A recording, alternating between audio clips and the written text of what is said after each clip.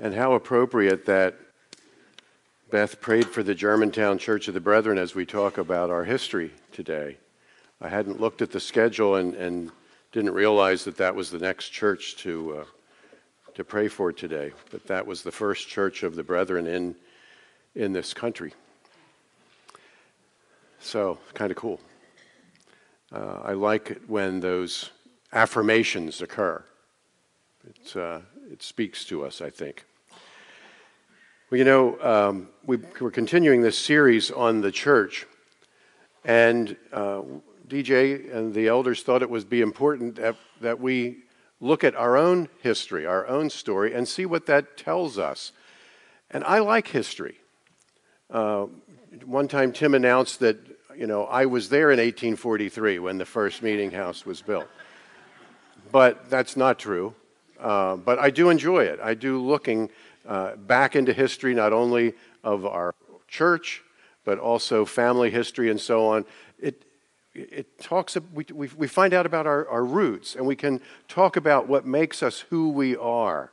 And the idea is not just to keep it as history, but talk about it in respect of how does that inform us in the present, and how does it guide and mold and shape us for the future as well. So that's really our purpose for today. And every congregation has a story.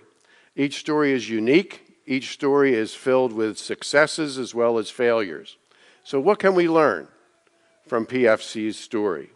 How does our story fit into the full body of Christ? How has it served to further God's kingdom here on this earth? And most importantly, how does it inform our role for the future? So we're going to really be doing a history lesson today, but it's not just history. The idea is that we'll have an eye to the future. We want to also remember our purpose as we delve into our history today, that it's to inform our behavior.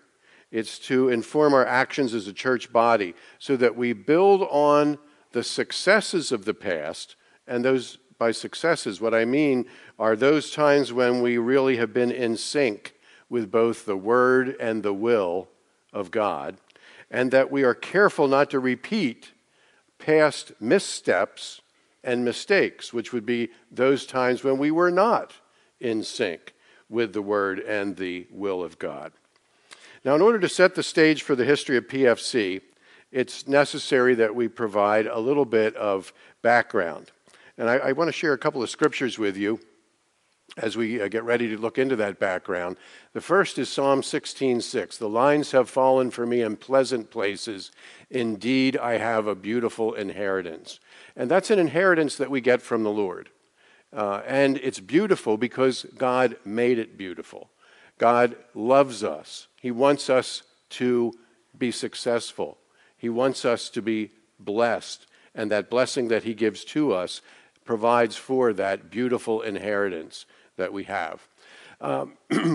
We've come back and gone to this passage in Acts 2 a number of different times throughout this series, and it really describes the early church. And I want to share it with you again this morning, especially verse 42. And they devoted themselves to the apostles' teaching and the fellowship, to the breaking of bread and the prayers. Those four things really characterize the early church. And we want to use Scripture as a yardstick to really look at what we do in the present. That is a very important verse for us. And I want you to be thinking, especially of Acts 2:42, as we look at the different milestones, the different periods in our history. How have we been faithful to devoting ourselves to the apostles' teaching, the teachings of Jesus Christ, the fellowship, and as we've had described for us, that's not just getting together and having a good time, it's not just sharing coffee and cake, it's having a common purpose, a common focus with our fellowship. To the breaking of bread, observing the sacraments, observing the ordinances of the church, and to prayer. So be thinking about those as we look at our history this morning. All came upon every soul, and many wonders and signs were being done through the apostles, and all who believed were together and had all things in common. And they were selling their possessions and belongings and distributing the proceeds to all as any had need.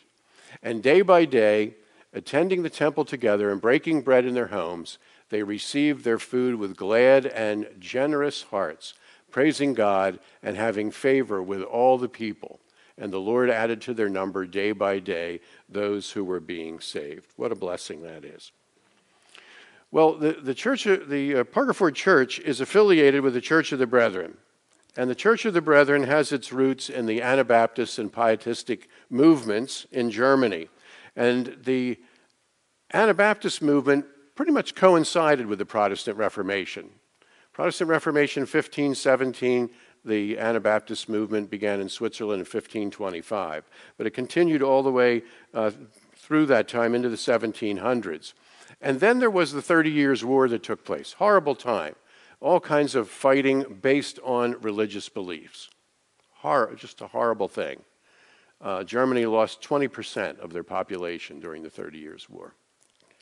And the Pietistic movement came out of that 30 Years' War. It started after that. The Church of the Brethren started in 1708 in an act of defiance. An act of defiance. And what was that act of defiance? 8 people were baptized.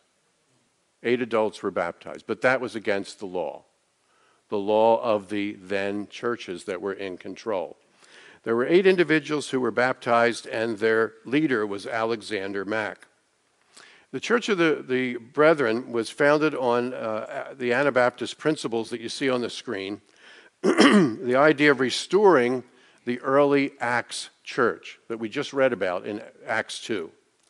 That together we would search for truth using Scripture, especially the New Testament, where the early brethren believed the mind of Christ is most clearly revealed. And in fact, we don't have a creed in the Church of the Brethren. We believe that the New Testament is our only creed. And that we would live a peaceful, plain, or simple, and compassionate life. And that's really captured in the motto of the Church of the Brethren: continuing the work of Jesus peacefully, simply, and together. That idea of fellowship coming in with the together part. Now, 18th century Europe was a time of strong government control of the church, a low tolerance for religious diversity, and as a result, the early brethren, along with Mennonites and Amish and a group called the Hutterites, were persecuted. And here you see somebody being drowned because they engaged in adult baptism. Drowning was the execution. That drowning was called the third baptism. People were baptized as infants. They then made a profession of faith, believed they should be baptized as an adult, and then they were executed, if convicted, by this third baptism, as it was called. This persecution really caused them to consider migrating to America.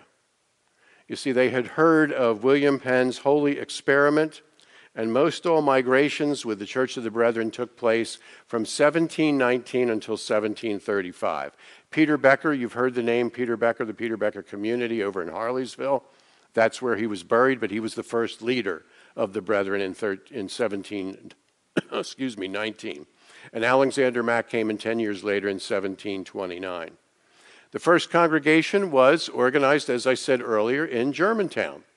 Now, this building wasn't built in 1719 when they first came over. It wasn't built until about 1770, but they met in homes during that time. The church was organized in 1723 by a baptism that occurred on Christmas Day in the Wissahickon Creek. Tradition says they had to break the ice. We don't know if that's true or not, but those were dedicated people that were baptized on Christmas Day. Almost immediately, the Germantown church sent out missionaries to the surrounding rural areas, the areas surrounding Philadelphia.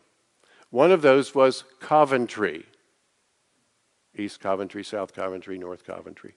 And the Coventry Church of the Brethren, which is not too far from here, was founded in 1724, 1 year after the first baptism. There was also a church that was founded in Conestoga, also in 1724. This is a sketch of the first Coventry meeting house. Now, it would have been built not in 1724. Again, they met in people's homes. This log meeting house would have been built in about 1774, I believe. So this morning, as we walk through the history of our congregation, the purpose is to not draw attention to ourselves, and certainly not to toot our own horns. Those of us who have been involved in leadership know better than anyone that any gains that we've experienced have not been of our own doing. We know that to be true. Sometimes we have been in sync with God's direction and leading, and other times God has moved us forward in spite of ourselves. He really has. And as we look back with the hindsight that time affords, we can say without a doubt that we really didn't know what we were doing. Would you agree? Yeah. I think that's really true. We tried.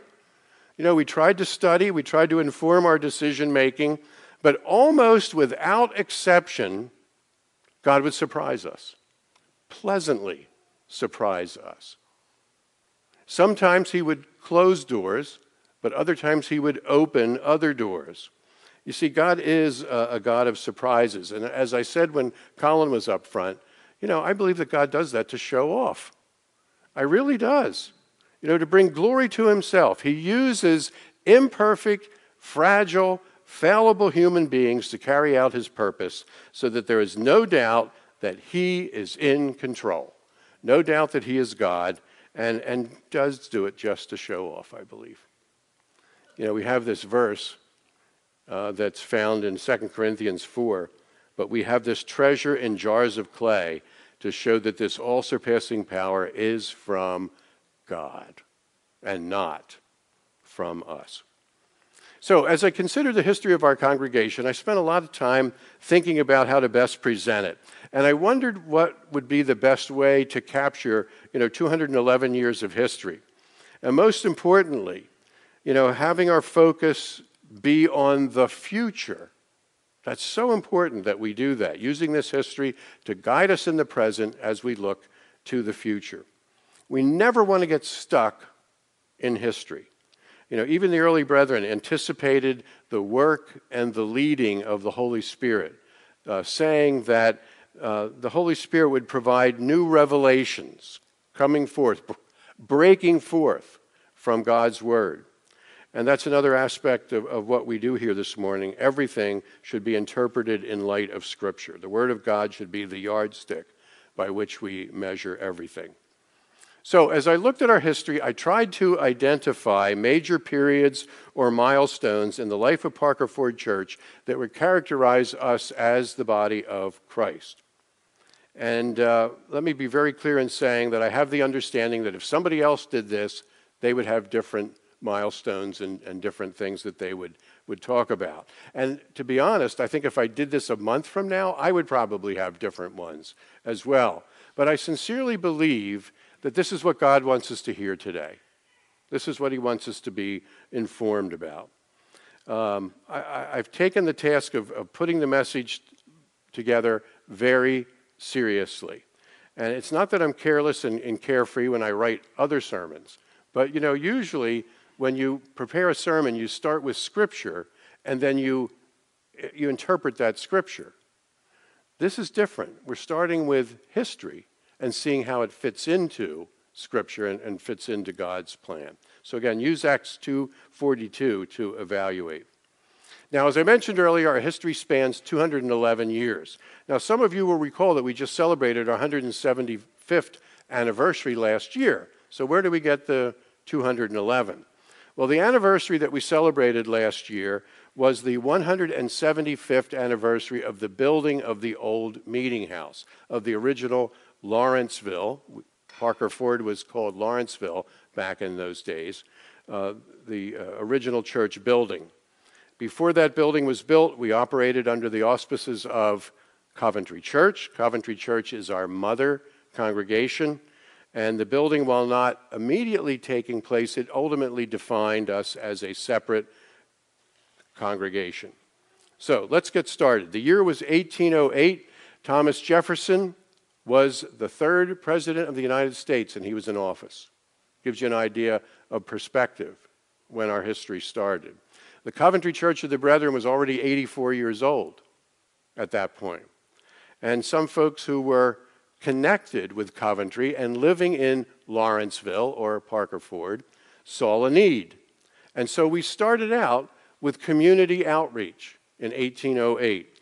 4 women collaborated together to set up a preaching schedule every 4 to 8 weeks. And guess where they met? In the schoolhouses. You know, we think that that's a modern thing, that church plants use schools to meet in. Well, in 1808, that's how Parker Ford Church got started. They used the Parker Ford Schoolhouse, or the Lawrenceville Schoolhouse, that was located near the mouth of Pigeon Creek. I haven't located that building, but that's what we read in our history. They also used the Davis Schoolhouse, which was in Linfield. And apparently that still stands, and it's a residence at the corner of Ferndale and Limerick Center Road.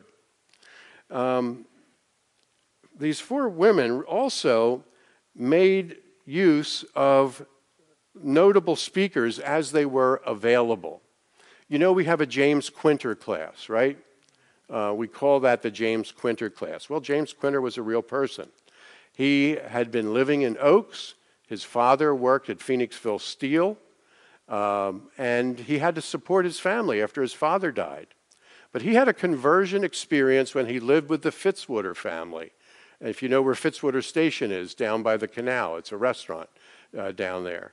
And that's where he had his conversion experience. And he became on fire, really, for the Lord.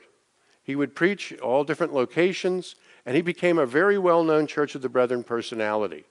He embraced the technology of the day, which was still the printing press, and became a publisher of hymn books and what we now have as our messenger, along with another gentleman. But he was very much involved in the Church of the Brethren. He was cutting his teeth back in the early 1800s, the mid-1800s. So that's where we get the name of that class. We also had a woman named Sarah Reiter Major. She was the first Church of the Brethren preacher who preached at the Davis Schoolhouse over in Linfield approximately in 1830. So she was another well-known person that participated. So you have community outreach taking place as early as 1808. 1842 to 1843, revival.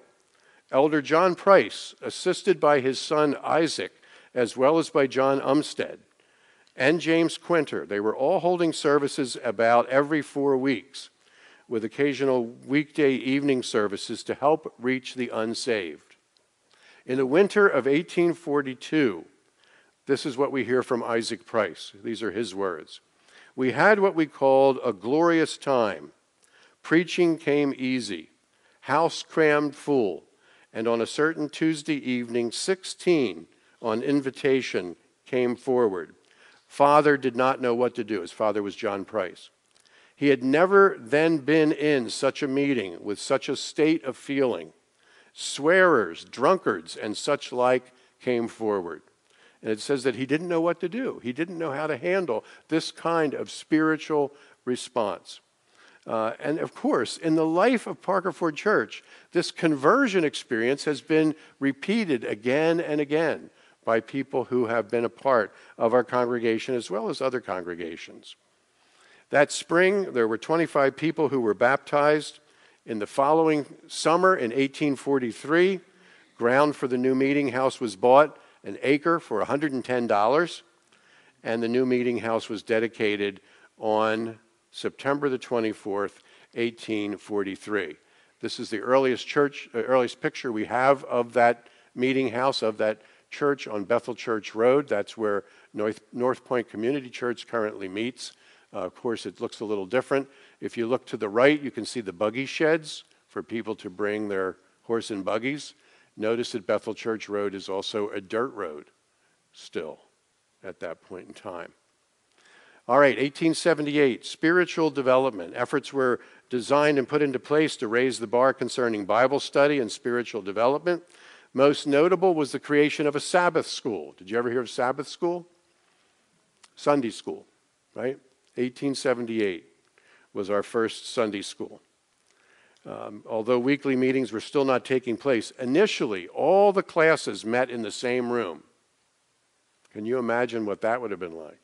It wasn't long before a dear sister started to renovate part of the basement so that the children could have their own separate area. I wasn't sure if that was to preserve the instructional integrity for the children or to get them out of the big room where the adults were. I'm not quite sure. This is this is a woodcut of an early Sunday school class, not Parker Ford, but representative. And this is one of the earliest pictures that we have of a Sunday school class here at Parker Ford. This is on the lawn in front of what would become the parsonage beside the church. And it's about 1910, I think, about that time. The need was identified was to develop and grow the relationship of the faithful to their Lord and Savior Jesus Christ, and it evidenced itself in learning more about the Scriptures.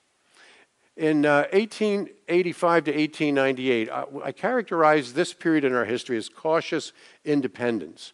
We had operated under the auspices of Coventry Church. You know, they kind of supervised us and so on.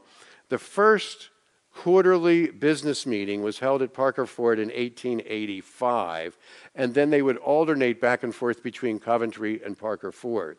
The first love feast was held at Parker Ford in 1886. And by 1895, it was decided that Parker Ford should have its own pastor. So a part-time pastor was hired, F.F. Halsopple, and he's buried up at Oak Grove. He was married to James Quinter's daughter, Grace. So there was a family connection there. In 1896, Parker Ford was granted permission to hold its own business meetings and to have its own treasury. But they didn't take advantage of it. We really don't know why. They petitioned Coventry again 2 years later in 1898, and they were granted permission to operate as a separate congregation. So you can see some elements representative of Love Feast there. All right, 1904 to 1912, educational enlightenment.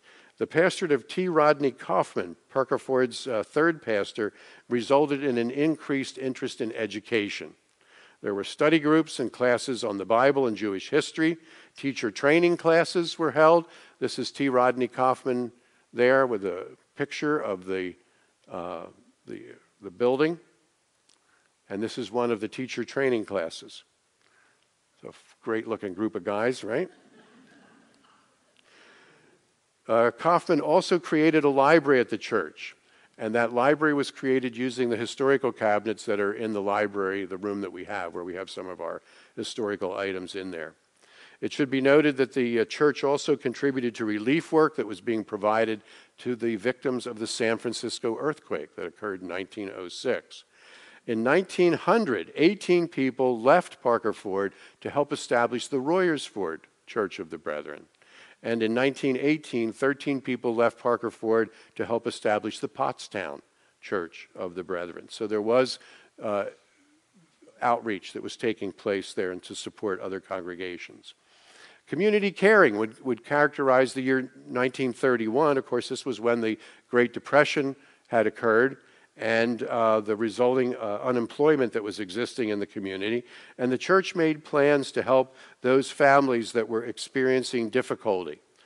This is really evidence of responding to a local need, to having all things in common, as it says in that Acts 2 passage. This was certainly a significant need, and the church responded routinely to local families in need, but there was a special need during this time in the history of our country. The church did not celebrate its 100th anniversary in 1843. Don't know why. They celebrated their 110th 10 years later. All right, renewal and reinvigoration taking place in 1945 to 1956. The pastorate of Alvin Oldifer saw a number of initiatives, most of which were focused on the physical facilities at Parker Ford. Memorial stained glass windows were installed. Those are the ones that we pilfered, I think was the word you used, from the old church. We didn't pilfer them. And also, we received a gift of the house next to the church, as I mentioned earlier, and that became the new parsonage for the church. It was located right beside the church, and it was given as a bequest of someone of the Hetrick family, that was. Kitchen improvements were made in the church, and there were plans to enlarge the church in 1947. Then, using lumber that was harvested from the church property, poplar trees were cut down, and that lumber was then cut into boards and allowed to season, stored. And then in 1950, that was used to carry out the 1947 plans. We have a couple of pictures here of some of the construction taking place at 1950. There was a 6-room addition that was placed on the front of the original meeting house, and lavatory facilities. No lavatory facilities in the church until 1950. Yeah, right, exactly. There was an outhouse on the property right next to the buggy sheds. I remember the outhouse. It was still there when I was a kid. Here's the bell that's being taken up to the bell tower. That did not work well. They got the bell up there, but there were louvers on the openings of the bell tower, and when they tried to ring it, it was clunk, clunk, clunk. So they installed big horn speakers on the tower of the church, and every Sunday we would play a record of, an LP of a bell ringing. Yeah. Little known facts today. There you can see folks carrying the bell up, and the what's that thing called? Clapper, yes, for the bell. And there's looking at from the top tower and those louvers that wouldn't let the bell sound out. This is the dedication program, December 10th, I think that says, 1950, when the addition was dedicated. Also, a new electronic Allen organ was purchased in 1956, and that was dedicated. So there was a lot of physical attention going on to the church building itself. But not all attention was given to the building during this time. The first missionary support that's recorded was in 1945, and in 1954, a contribution was made to the Drexel Hill congregation, and in 1958, a pledge was given to help establish the Paoli Church of the Brethren. There were also shares that were purchased to assist in the building of the Peter Becker community. You could invest in those shares and then cash them back in. The church decided to never cash them in, so that money was just donated to the Peter Becker community. Now, with all the Parker Ford's internal projects, the focus seemed to be, if they build it, they will come. If we build it, they will come, right? Just like that Field of Dreams thing. There was less emphasis on inviting people than there was on creating programs and then advertising those programs. The expectation was that people would seek us out. And we have to keep in mind that this was a different time. It was really the golden age, we could say, of the institutionalized church. Numbers were increasing coming off of World War II. Most people were connected with the church family in one way or another. This whole idea of fellowship continued in 1957, 1958. The church basement was proving to be too small and confining to hold church suppers and other events, and so a separate building was built at the bottom of the parking lot, the fellowship building.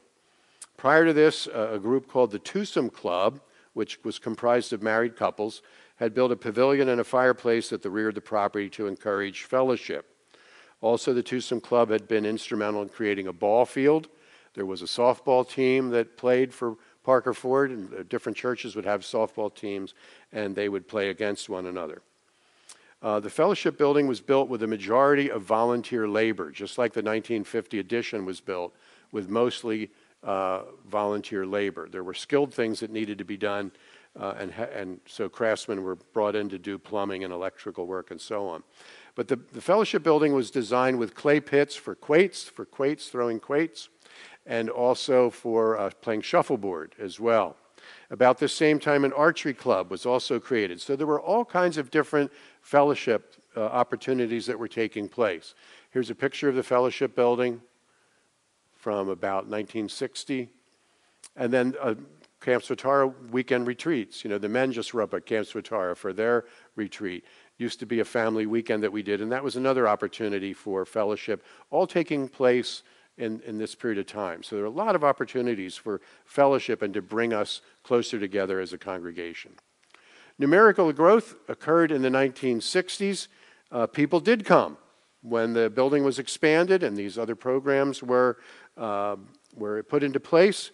Folks invited people to come and participate. And the 1960s marks a peak in our membership with a total of 179. With those additional people came additional needs. There were more needs for benevolence, you know, helping people who needed help in one way or another. There was also increased diversity of thought with more people. Classroom and Bible study discussion became more lively because of expanding our horizons and having more people come to the table. Some of that caused some friction. You know, it's the idea, be careful what you ask for, right? We want more people, but we don't want your ideas, that kind of thing, you know. Not necessarily, but it challenged us. It helped us to grow, I sincerely believe. Also, 1968 was the 125th anniversary of the church, and it also marked a change in pastoral leadership. Reverend Oldifer retired, and Pastor Bob Latchall began his pastorate, and he would serve the congregation for 40 years, along with his wife, Rosella. This is a copy of the program from 1968, which was the 125th anniversary. 1972, revival. Now, I have to be cautious here. Our church sent 2 individuals to Explo 72 in Dallas, and those were Chris Elliott and myself. Now, I do not want to presuppose that we started revival at Parker Ford, okay? But it was one of the first times that we sent representatives to a national type gathering. And then there were a lot of other influences that occurred because of that. It was Expo 72, for those of you that don't know, was organized by Campus Crusade for Christ. Bill Bright was the leader at the time. Billy Graham spoke every night of that event. It definitely was a mountaintop experience. There were 80,000 people gathered in Dallas, Texas. And I believe it's one of the main reasons I became a minister. And Chris, I think, feels the same way. You know, it made an impact on us in a very real way, as well as to train us how to share our faith with others. Those nightly events were held in the Cotton Bowl.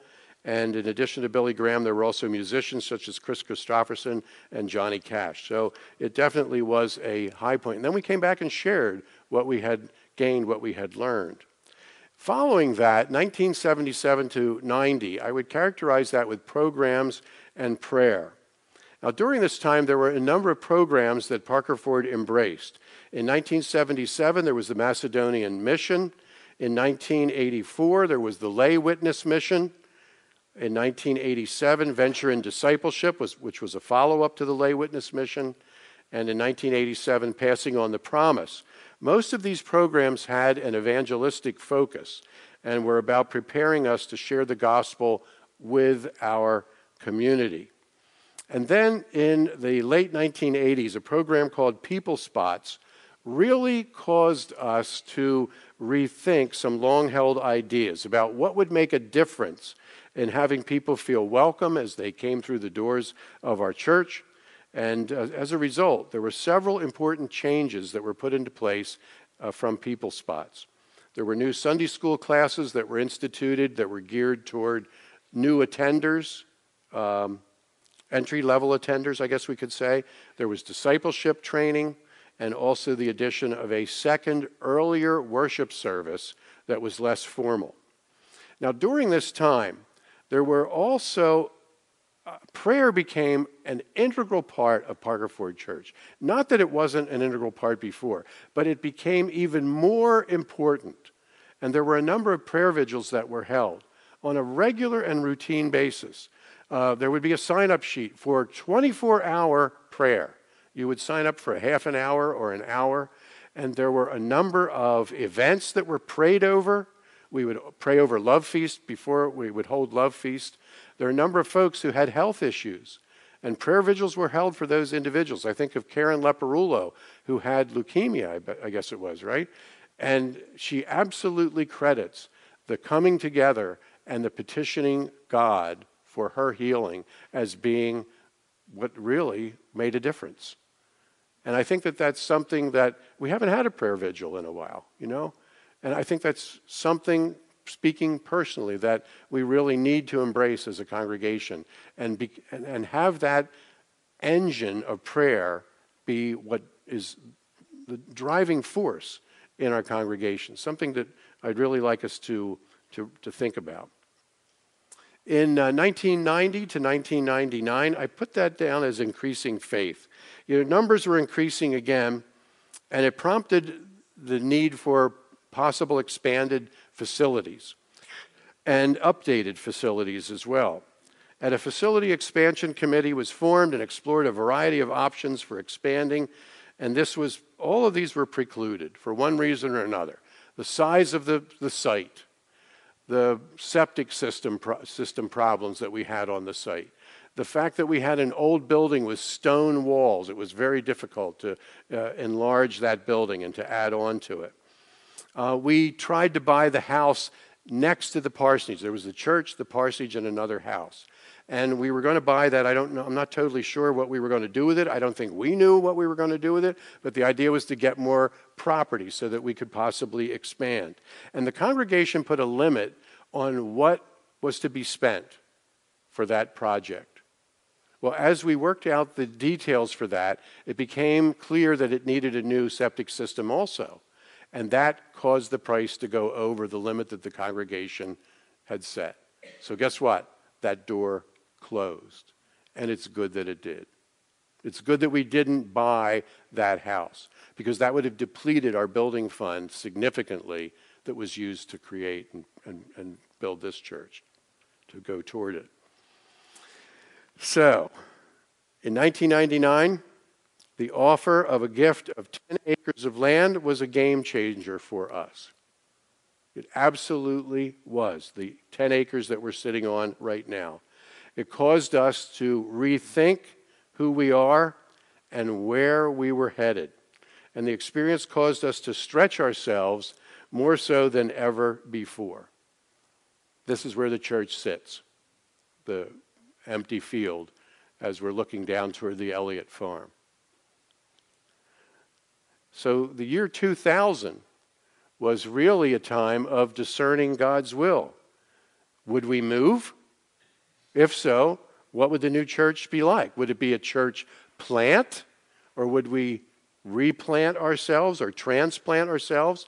And there were a multitude of other decisions that needed to be made about the property and the building. We dedicated the land before we even owned it. Talk about faith, right?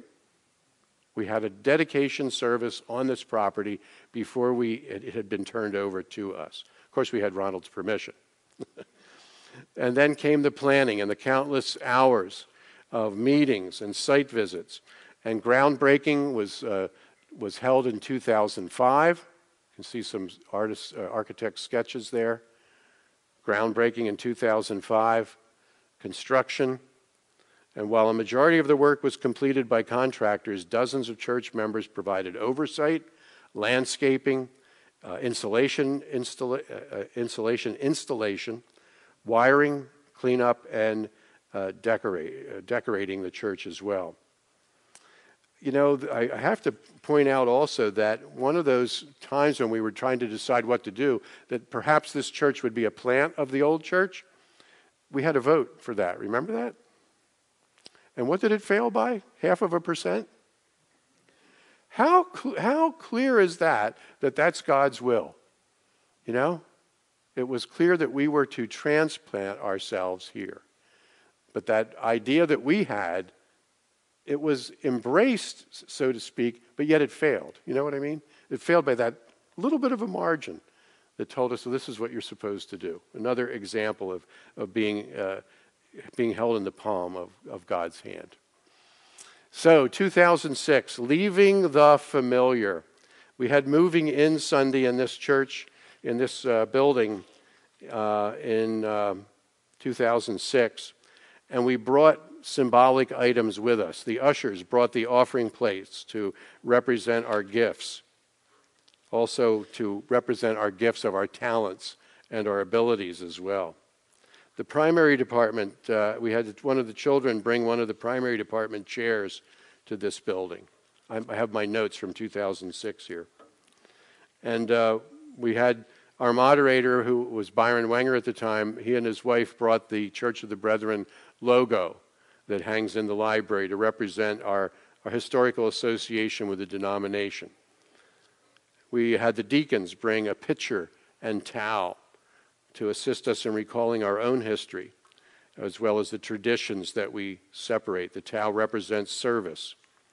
Hymnals, everyone present from the old church brought the hymnals up, which I think is pretty cool, to represent the praise, lifting our voices during worship. The King's Kids class, through the senior high students, brought Bibles, obviously representing the Word of God, it was the Word of God, not representing it.